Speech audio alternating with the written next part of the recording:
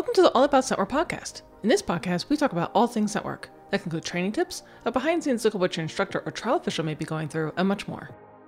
This is going to be one of our spotlight episodes, and we are so incredibly fortunate to have had a conversation with Dana Zinn and Sue Sternberg about their handling collaborative that they are providing and the video review webinars that they have been offering to the community for a little while now, and how it's helping to elevate all of our training so that we are helping our dogs be successful in their searches. Exciting stuff. Before we start diving into the podcast episode itself, let me just do a very quick introduction of myself. My name is Diana Santos. I am the owner and lead instructor for Scentwork University, Dog Sport University, and Pet Dog U, and also the president of Cyber Scentwork Incorporated. For Scentwork University in particular, we provide online courses, seminars, webinars, and ebooks that are all designed to help you achieve your Scentwork training goals. So whether you're just getting started in Scentwork, you're looking to build some more advanced skills, or if you're interested in trialing, we have a training solution for you. If you want to know a little bit more about me, let's dive into the podcast episode itself. So once again, in this spotlight episode, we are having the distinct privilege of speaking with Dana Zinn and Sue Sternberg about the collaborative that they have been working on, focusing on the handler skills, the way they're communicating with their dogs throughout a search, whether in training or in trialing, and the way that they are now using video review webinars to help people really identify what they may be doing with their own individual dogs, and then applying the knowledge of how they'd be able to be more clear with their dogs. So we're going to take a listen to that conversation, and I know that you're going to be getting a lot of great information out of it. So I think it would be good for some people who may not know, who is Dana Zinn and who is Sue Sternberg, and what is this handling thing that Diana's always talking about that they're so good about? Where the collaborative started, where it is now, what your plans are going forward, and anything else that you want to talk about. Sue, you start. Okay, we've known each other forever, right? For a long time. Long time. And then it was at Texas Nosework Camp, and Dana gave maybe an evening lecture or something. It was so good. I don't even remember exactly what you were talking about, but I think you were talking about because why dogs look at us. Why dogs look at us. And it was so great. And afterwards, I think I went up to you and I said, that was so great. That really needs to get out there. I'm so glad you did it, whatever. And then I think I went to you did a workshop in Colorado. I went with Chappie. You were talking about handling and orienting to the dog, whatever. I don't know. But how did it start? Well, she had the Texas camp part, right? Thank God. Okay. And so, yeah, we'd known each other for years before that. And it was after that talk that she said, we need to get more information like that out. And I said, well, would you ever consider collaborating with me, like doing a workshop with me? And she said, maybe. In a nice way. She was very nice. And then she came to my workshop in December. I think we already had something set tentatively to do a workshop together, but we'd never done anything together at that point. So she came to my workshop in December, and that kind of cemented in her mind that we were very similar in how we looked at things and how we kind of thought about handling and working with the dog. So we kind of set our kind of different parts up separately. And then we joined together. Our first workshop was in North Carolina. And it was the first time she really saw my exercises based on what we talked about. It was my first time seeing her kind of, presentation on handling. Really, that's where it all clicked. Like what she said about handler orientation and handler movement and just general understanding of what our body language means to the dog in the search was just what I needed to kind of complete the picture of what I had been teaching. I think I'd kind of had a feeling about some of that before, but didn't really know as much as Sue does about, handler movement and orientation and all that. And so after that, we just kept collaborating, and we did more workshops together. We started our Patreon site together where we did monthly webinars and video shorts and all of that together. And then we ran that for a year, and then we decided to kind of move on to other things together. So it's been a few years through COVID and everything where we just keep talking, we keep working together, we keep collaborating, we keep brainstorming. She keeps throwing these ideas at me and my brain breaks for a little bit. And then we come back together and for me, it's been like a match made in heaven as far as nose work. Me too. And I mean, what got me thinking about all the handling is I come from doing agility, and I learned a lot of agility from Bud Houston. And Bud Houston is the one who taught me everything about orientation and body language and what it means. As he called it, the immutable laws of movement of a dog in motion, and what every like shoulder push and what everything means. And so it's like people, I think, are calling it, like Dana and Sue's, handling method. And it's not a special handling method. It's just bringing knowledge of what our bodies and our movement and our orientation are saying to a dog. If you translate body language, it's not our translation, it's just the laws of movement, but what we're saying to our dog. And it's also sort of the natural progression of a dog sport, right? Like agility went through this as well. When agility started, it was all just, you train the dog and you kind of mash him around the weave poles in and out with your body and whatever. And then it was not too far along where somebody said, we should probably be fixing ourselves. Like we should probably be much more aware of what our handling is saying to the dog, that all the mistakes basically are handler based or training based, but not dog based. And that's kind of what we applied to nose work. And it's kind of a big can of worms. I mean, obviously people do really well without any knowledge of it. And the thing is, the people who do the best without any knowledge of what their bodies are actually saying to the dog are the people who have higher drive dogs, because those dogs tend to pull them around. And so they end up being in a better position most of the time. But if you've got a sensitive dog, or you have a dog who's really aware of the handler's movements or position, there's a certain amount of stress that comes from taking over the search, even if you're not aware that you're taking over the search.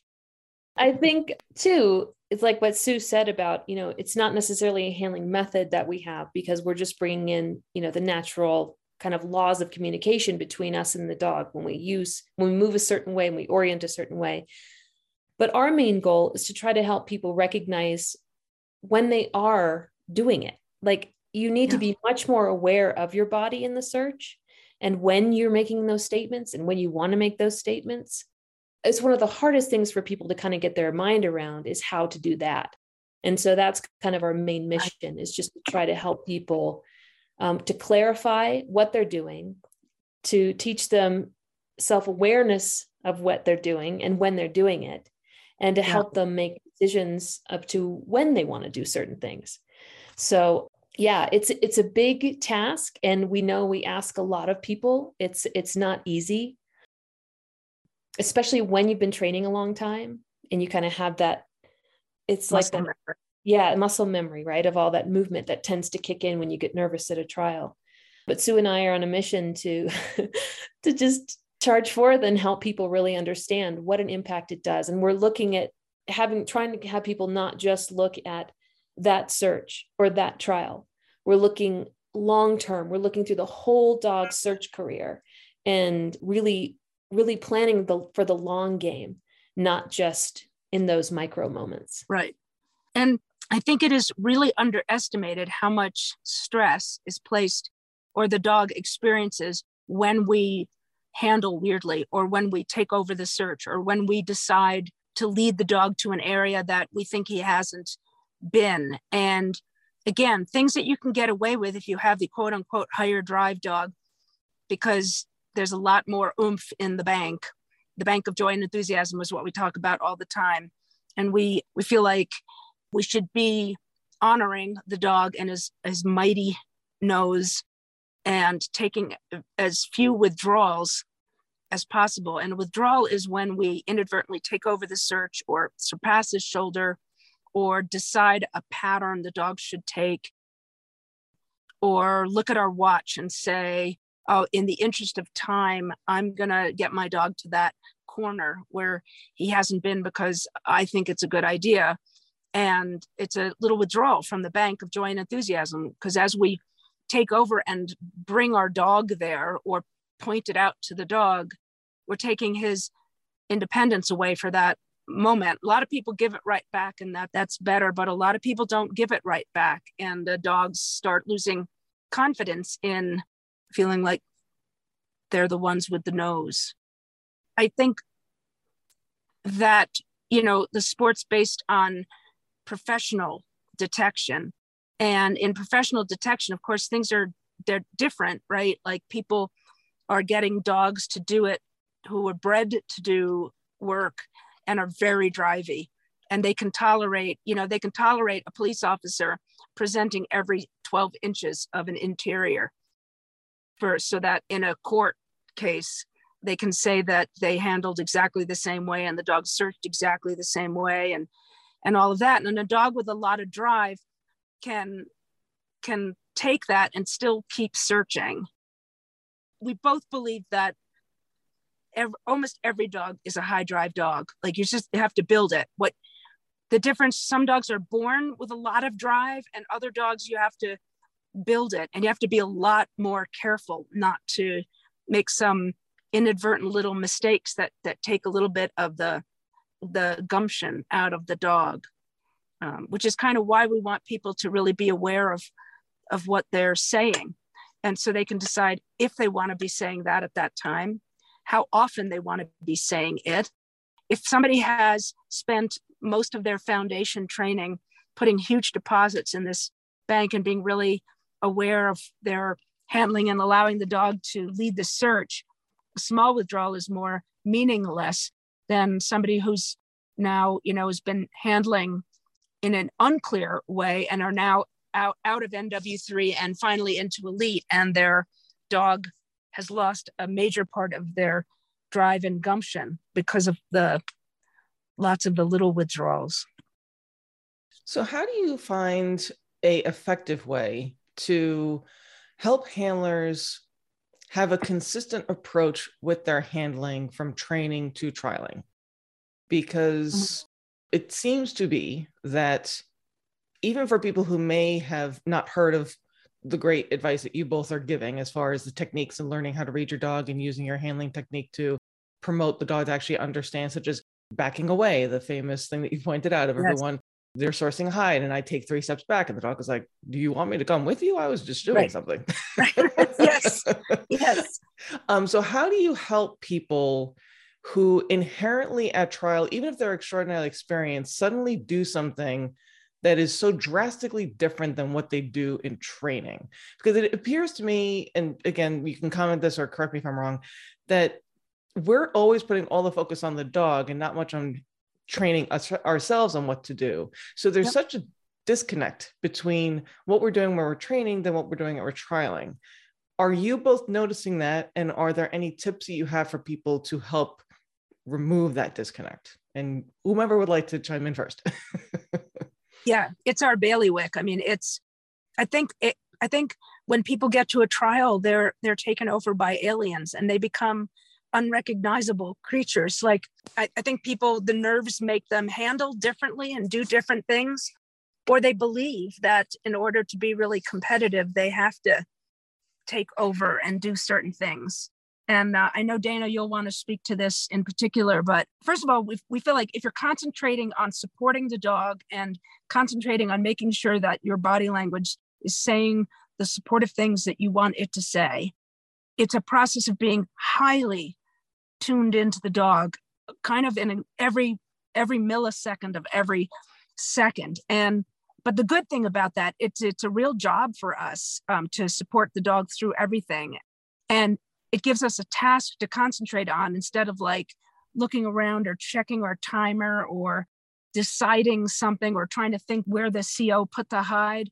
And the beauty of it, like if you embrace it, is you can handle exactly the same way in training as you would in trial, as seamlessly and, incredibly supportively for our dogs. And we feel that our handling method is very competitive.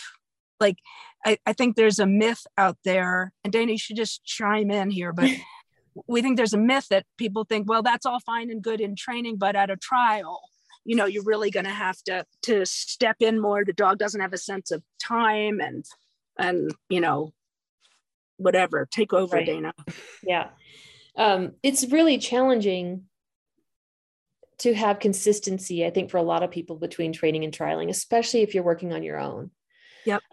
It's one thing if you have me as your instructor in a class and I'm yelling at you every 2 weeks to stop backing up, stop doing that. But even my students, when they get into a trial situation, like that primitive brain takes over. And it's really fascinating to me what happens to handling in a trial. So, the best things we can do is to try to build more muscle memory in training, certain exercises where I'm focusing on my body orientation for this one. This one, I'm focusing on not taking a back step.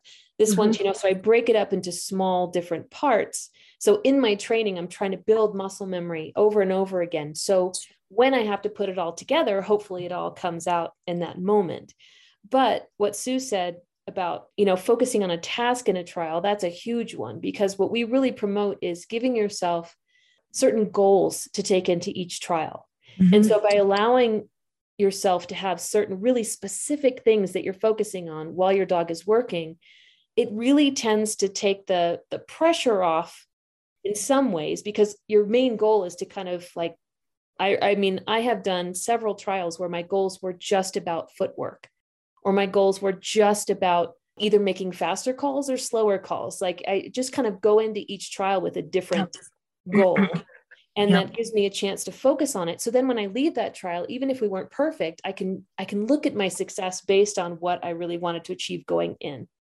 And it just seems like when you do that, you build more and more confidence in yourself as a handler. Your dog gets more confidence because you're trying to maintain that consistency through training and trialing. And before you know it, it's actually much easier to do all of it trialing. So I think like those are the kind of steps that we really recommend and promote for people, is breaking it down to just small increments to build muscle memory, giving yourself specific goals in a trial, and then being willing to take those times in trials to work it through, because you cannot get the same experience in class or when you're just training yourself. And it's also trying to be consistent, whether training blind and training not blind. Like the handling should be the same, unless you have like one very specific different goal for that one very particular search. Handling doesn't change blind or not blind. Yeah, it shouldn't. Yeah. Right. That's why we're here to do video review for people, to help them recognize when they're doing certain things, because so often you just don't know it. And so, we promote, so much self-review by looking at videos, because it's the only way you get to see yourself and what you're really doing, because your brain's not really recognizing it in that moment. Well, that's a good lead into what I wanted to ask, was that one of the things that you guys are offering now are the video review webinars, where people are able to submit videos to you that either were in training or trialing. And what I wanted to have you both talk about is I know for myself anyway, that if I were to attempt to do some of these things, if I had a dog at the moment, is the paralysis of choice, is okay, now I have all this wonderful information in bits and pieces. And now I'm sitting there in the middle of the search and going, oh my God, there's like 15 things that I have to choose from of what it is that I should be doing to supporting my dog in this moment. And also conflicting my muscle memory of what I used to do that maybe wasn't helpful. And I'm not supporting them. Am I abandoning them? Am I taking over the search? What's happening? By the way, the dog is like, I found the hide like 15 seconds ago. If you just want to come and give me my cookie, that'd be great. Yeah. So if you guys could talk about what you're seeing as far as those video reviews and the progress that people are making by taking in the feedback that you're providing, and also with the webinars, and how they can get over that paralysis. Maybe it's just me because I'm crazy, but where they just feel as though they have all of this information in their head. And also the alien feeling of, now I'm a participant, where many people thought that it was just, I'm a dope on a rope following my dog.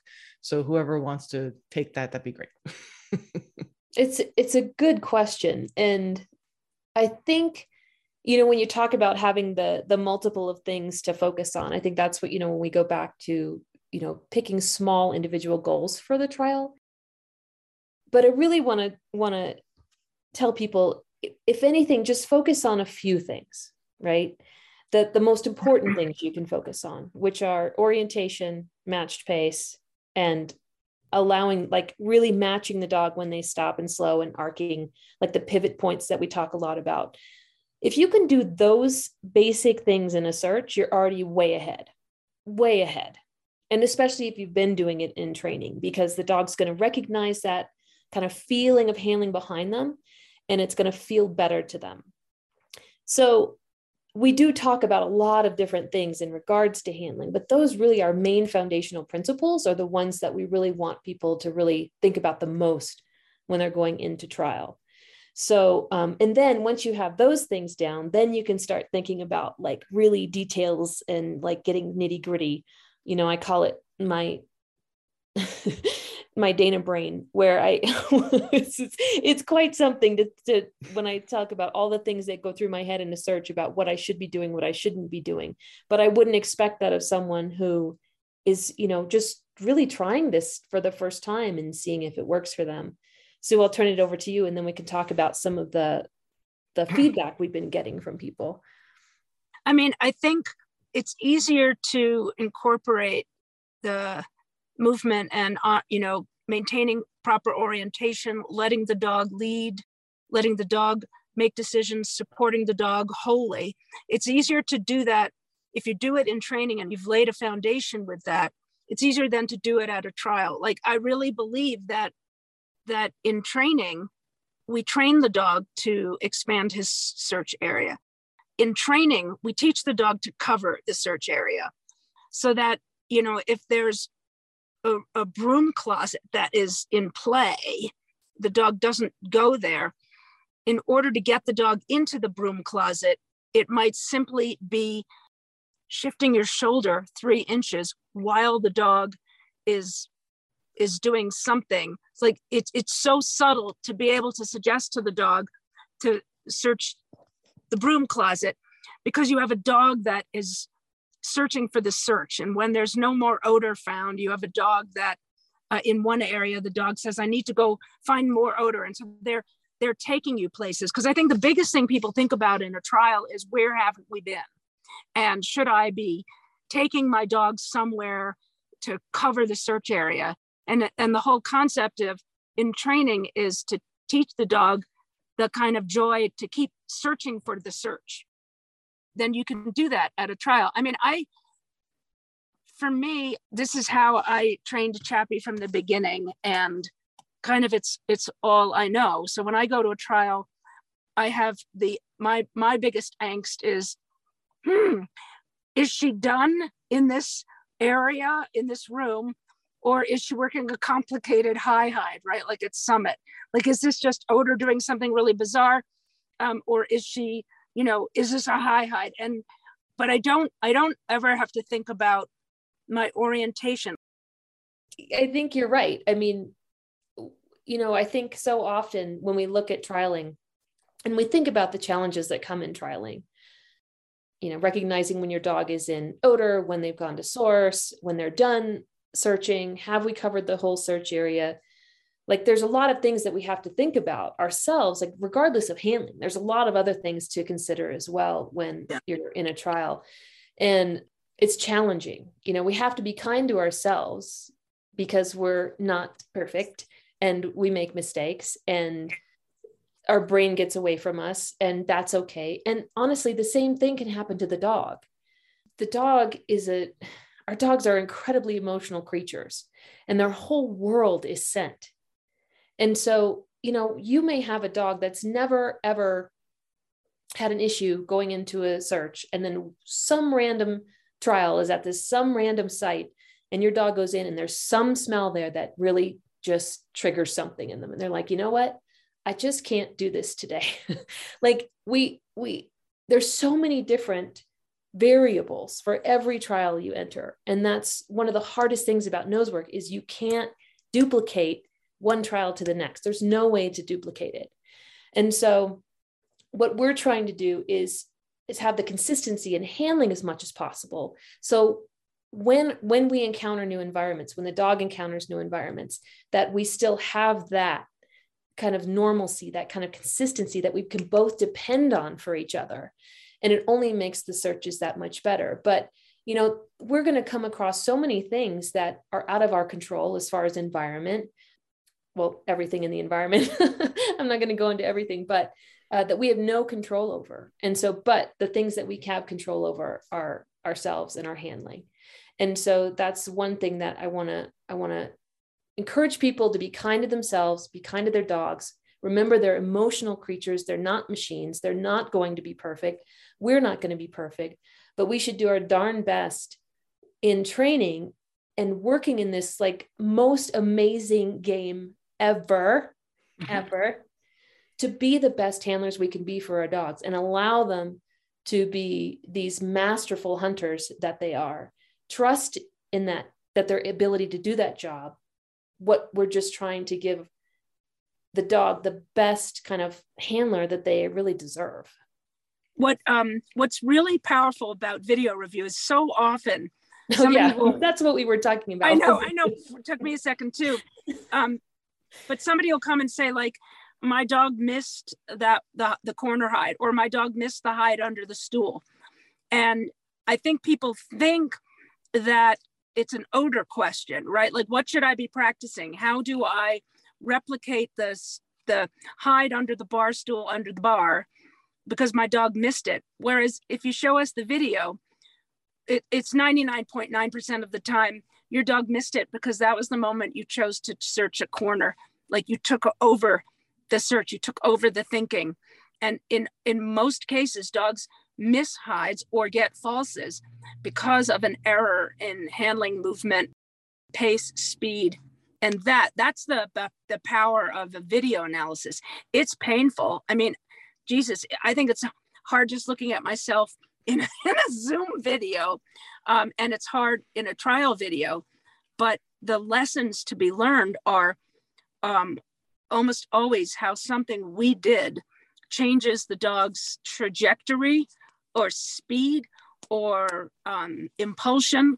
And that's why they missed a hide or ended up doing did something that caused us to say alert. So video analysis, painful, unless, I don't know, maybe there are people out there who like looking at themselves on video. I am not one of them, but it is really the only way to learn. And it's the sport of videotaping, right? Like, there's no other sport that videotapes as much. And the gold, the mining for gold is in looking at the handler in support of the dog or changing and not supporting the dog. Yeah. And we really ask people to look at their searches like frame by frame, step by step. It's not just kind of a review of the overall search. It is really looking at every nook and cranny of that search and saying, when my dog looked left, where was I? Like, how was my forward momentum? Was I pushing them off of that? When they wanted to go this way, what did I do? Did I discourage that? Did I encourage that? Like, we want to look at every movement we make versus the movement the dog is making to look for any inconsistencies and say, that could be a problem. That could have been where the problem lies. And the goal is to be able to look at our videos and say, oh, that really was just odor because my handling was not too shabby. Mm-hmm. Yeah. But video reviews is so, so important. I don't think you can be the best handler you want to be without that. Yeah. And that's true for every sport, right? I mean, it has to be. That's what your coach does. Our sport has 3 species, right? The human, the dog, and odor is its own, has its own behavior. And we have to learn all 3. But I guess Dana and my emphasis is on the human aspect of it, trying to bring out the most joy in the dog and to reduce any kind of conflict that we're inadvertently causing for the dog. Absolutely. And in our webinars, what we try to do is collect videos from people, whether it's trial or training videos, and look at these details that we want to look at. And we look at frame by frame, when you're stepping forward, when you're moving back, if you're sidestepping, all of those things. And so we hope that by the end of the analysis, it's kind of clearer to whoever's video it was, kind of what happened in the search, to give them that fuller picture and again, create more body awareness. So have you heard from people who have been active with providing their videos and their webinars, any kind of feedback of their eyes opening or them applying some of the things that you've been noticing? Or have you just seen it? Maybe they haven't noticed it, but maybe they have been submitting multiple videos. You're like, I can see that you hear me in the back of your little baby head. Are you noticing anything like that? Yes. And also hearing from people who changed their goals at a trial, and to, concentrating on one thing, like not trying to get in the ribbons, not trying to qualify, per se, but a more distinct goal of making sure that they allow their dog to lead the search. And people will come out of even NW3s and they'll be like, I had a great time at that trial. And sometimes they've qualified and sometimes they've still had a hitch, but people are getting it. And they don't look at other people searching the same way either. We get a lot of feedback from people who volunteer at trials who will say, it's shocking how once you kind of recognize when the handler is taking over and when those suggestions are being made, when you're watching a handler who's completely unaware of it, bless their hearts, like they're doing the best they can, but it's very obvious to them how their handling is so different and how often that we as handlers goof things up and we just don't realize it. And so often the dog takes the brunt of it, especially when there's false alerts and things like that, because we just don't understand why these things happen. So that's why we want to help people understand. But we've gotten a lot of just wonderful feedback from people, just that they're having more fun at trials. Their dogs are having more fun at trials.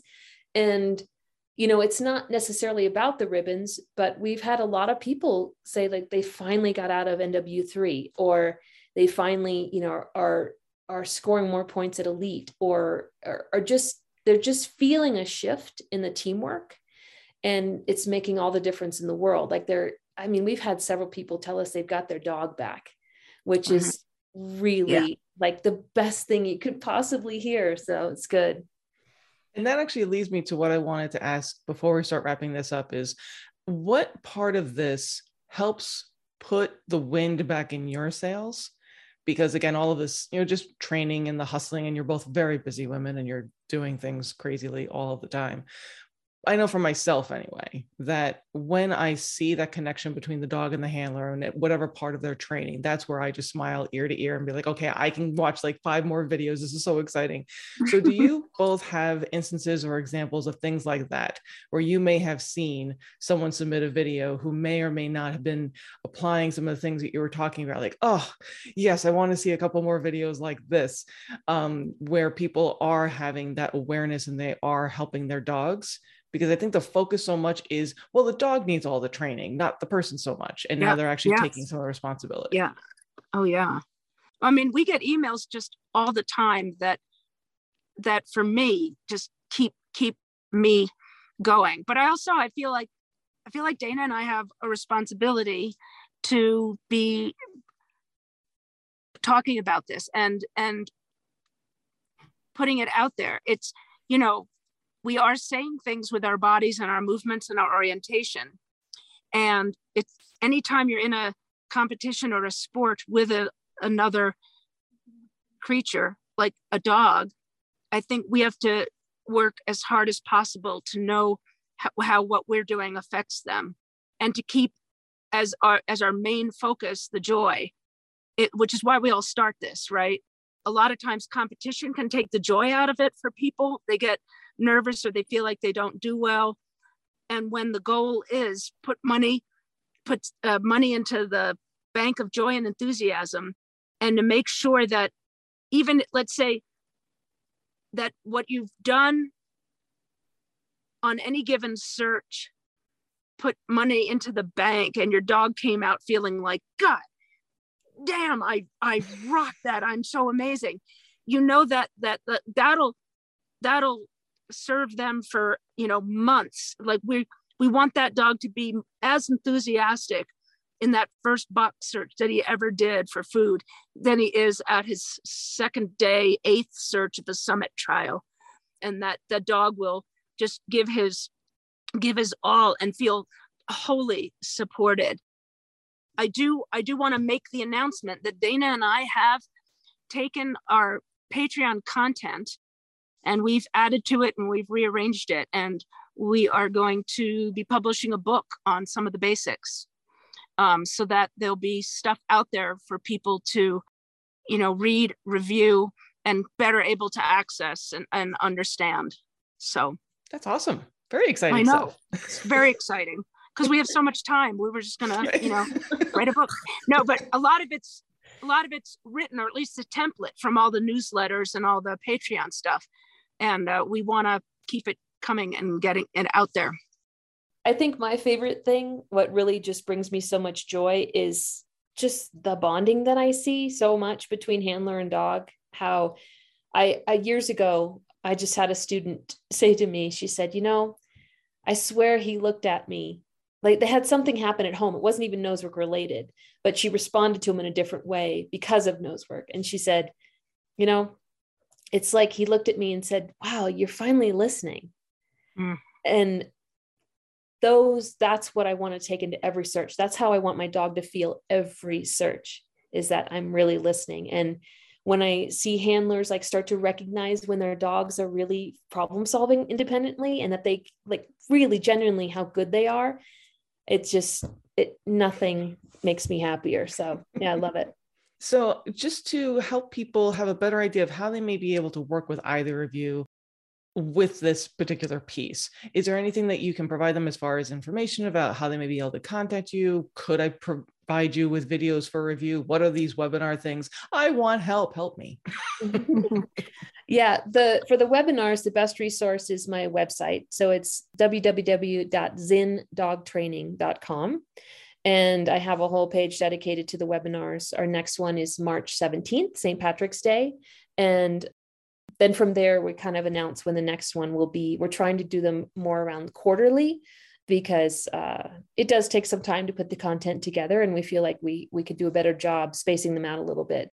And there's a way you can sign up on my website to submit videos for review, or you can purchase previously recorded webinars and you can sign up for the next one. So that's the best way. You're also welcome to email Sue or I anytime. And I'm at dana@zindogtraining.com, and Sue is Sue Sternberg at iCloud.com. And we can, help provide you information and resources when we're doing workshops or when our next webinars are. And just, we really want to help promote this way of handling. And we just think it will benefit every team. Will just contact us for any questions or anything. Yeah. Perfect. And the book will be a great resource. The book will be a great resource. Yeah. Yes. Please make sure that when you have any information that you provide it to me, and then we'll make sure we include links for all of those things. Absolutely. Everywhere that we can. Thank you. So one final thing that I wanted to ask of both of you is, as an instructor, I want to know that I am providing the information to my little baby clients properly. So are there anything specifically for instructors to perhaps get the blinders off of us of how we have been digesting information and then spitting it back out to clients to then take that information, translate it, and then put into their own training, which is hard enough as it is? Is there a way that specifically for instructors that they be able to work with either of you or to implement some of the things you're talking about in their own training programs? I would say that's hard because it's so often it's a game of telephone where we'll say something and then it kind of gets interpreted a certain way and then it kind of gets taught a different way. So it is challenging for sure to kind of keep that consistency from us moving down the line as instructors. I would say one of the best things is to try to hire us to do workshops, because if we can come to you and we can work with you, a lot of your students will come, other instructors will come, and we can kind of just work together. But if that's not a possibility, we could talk about even doing a specific webinar for instructors, or like if you have a group of instructors in your area, we would absolutely be thrilled to do a Zoom webinar just based on, exercises that we've done. We could go over class exercises with you. It's just so important to try to keep that message consistent, but we know how hard it is because people are spread out all over the world. So right. Yeah, it's a great question. Perfect. Well, I want to thank you both. This was amazing. I know you're both very, very busy people. Is there any other additional information that you want to share with our listeners about any other projects that you're working on? Do you want to just tell them a little bit more about yourself? Give them another note so that they can get through the day and keep their head above water with the world being what it is? Whatever you'd like to share. I mean, I think we all start out in nose work. It's just fun, a fun game to play with your dog. And then I think it often starts to change when we start to compete, and it doesn't have to. Obviously there's always going to be some sort of trial nerves, but if the goal is joy in the dog and keeping that in mind, I think that's what's really important. I think it's the most amazing sport to ever come to the dog world. It's not like we all have to do it perfectly. None of us do it perfectly, not as handlers, not as instructors, not as dog trainers, but just to keep the joy in mind and how good it is to give this access to our dogs, to let them be able to sniff. Kind of jumping along what Sue said is don't let competition take the joy out of it. I want nose work to be fun for both me and my dog for a long time. Yep. And we just want to find that balance between fun and sport and hopefully bring them together and just allow people to have a better time competing and make it more fun for the dog as well. Yeah. Amazing. I really, truly want to thank both of you for everything that you're doing for the community, what you've been doing for dogs and people for the entirety of your careers, and that the community is better off because of both of you. So I really hope that you both take that to heart, and that I am very excited that more people are learning about what you do, because this is going to help elevate what the dogs can experience. So like what you mentioned of the dog being able to see their person, be like, oh, you actually hear me. I've been trying so hard for you to actually hear me. And you actually heard me for that millisecond. Okay, you're not listening to me anymore because now you're doing human stuff, but you heard me for that moment. Yes, a glimmer. A glimmer, yeah. So as you can see, Dana Zinn and Sue Sternberg are doing a wonderful service for the community. And we are so incredibly fortunate that they are now helping all of us, whether you are a handler, whether or not you're a trainer, whether or not you're an instructor or a trial official. If you are involved in scent work, we all now can elevate our own skills as handlers to meet the demands of our dogs. So they're actually able to do the incredible sniffing that we're asking them to do in these searches. And truly, we are so very, very fortunate that both Dana and Sue are providing these services. So we will make sure that in our podcast replay page, and as well as our website, that there are links to how you may be able to find out when those video review webinars are available. And we'll also make sure that we provide contact information for both Dana and Sue. So if you have any questions, you can contact them directly. Then in order to schedule an in-person workshop, particularly if you are an instructor and you are looking again to elevate your own skills so that you're providing all of this information to your clients, because really we need to take this to the next level. And Dana and Sue are really allowing us to do that. I also want to announce that we are extraordinarily fortunate that Dana Zinn is going to be doing a live webinar for Scent Work University, and that is scheduled for April 3rd at 3:30 p.m. Pacific, 6:30 p.m. Eastern, and it's focusing all on containers. Very exciting. So we'll make sure there's a link for that webinar also in our replay page for the podcast and also on our website. So if you want to check that out, and again to learn from Dana directly, it's called All About the Box, a detailed look at container searches. We are super excited about that. Once we have more information about the book that Dana and Sue are looking to put together, we'll have that on our site as well. But again, I really hope that everyone can just appreciate just the wonderful work that these two very busy people are doing. Again, to have more of those moments when the dog is able to look back at their person and say, you actually heard me. And to have you as a handler experience that is just amazing. So the fact that they are facilitating this is wonderful. So big shout out to both of them. We love doing these spotlight episodes for our podcast. So if you know of anyone else, whether it's an individual or a business that's giving back to the Scent Work community that you would like for us to spotlight, to highlight all the wonderful things that they're doing, please let me know. We want to be able to share as many positive things, particularly with the world being what it is, as we can. So please make sure that you reach out, and I'll be happy to talk with that person or the business in order to share some of the good that they are doing. But as always, guys, we really want to thank you for listening to our podcast. We are over 40,000 downloads with a very small number of episodes, and that's all thanks to all of you. So thank you, thank you, thank you. Happy training. We look forward to seeing you soon.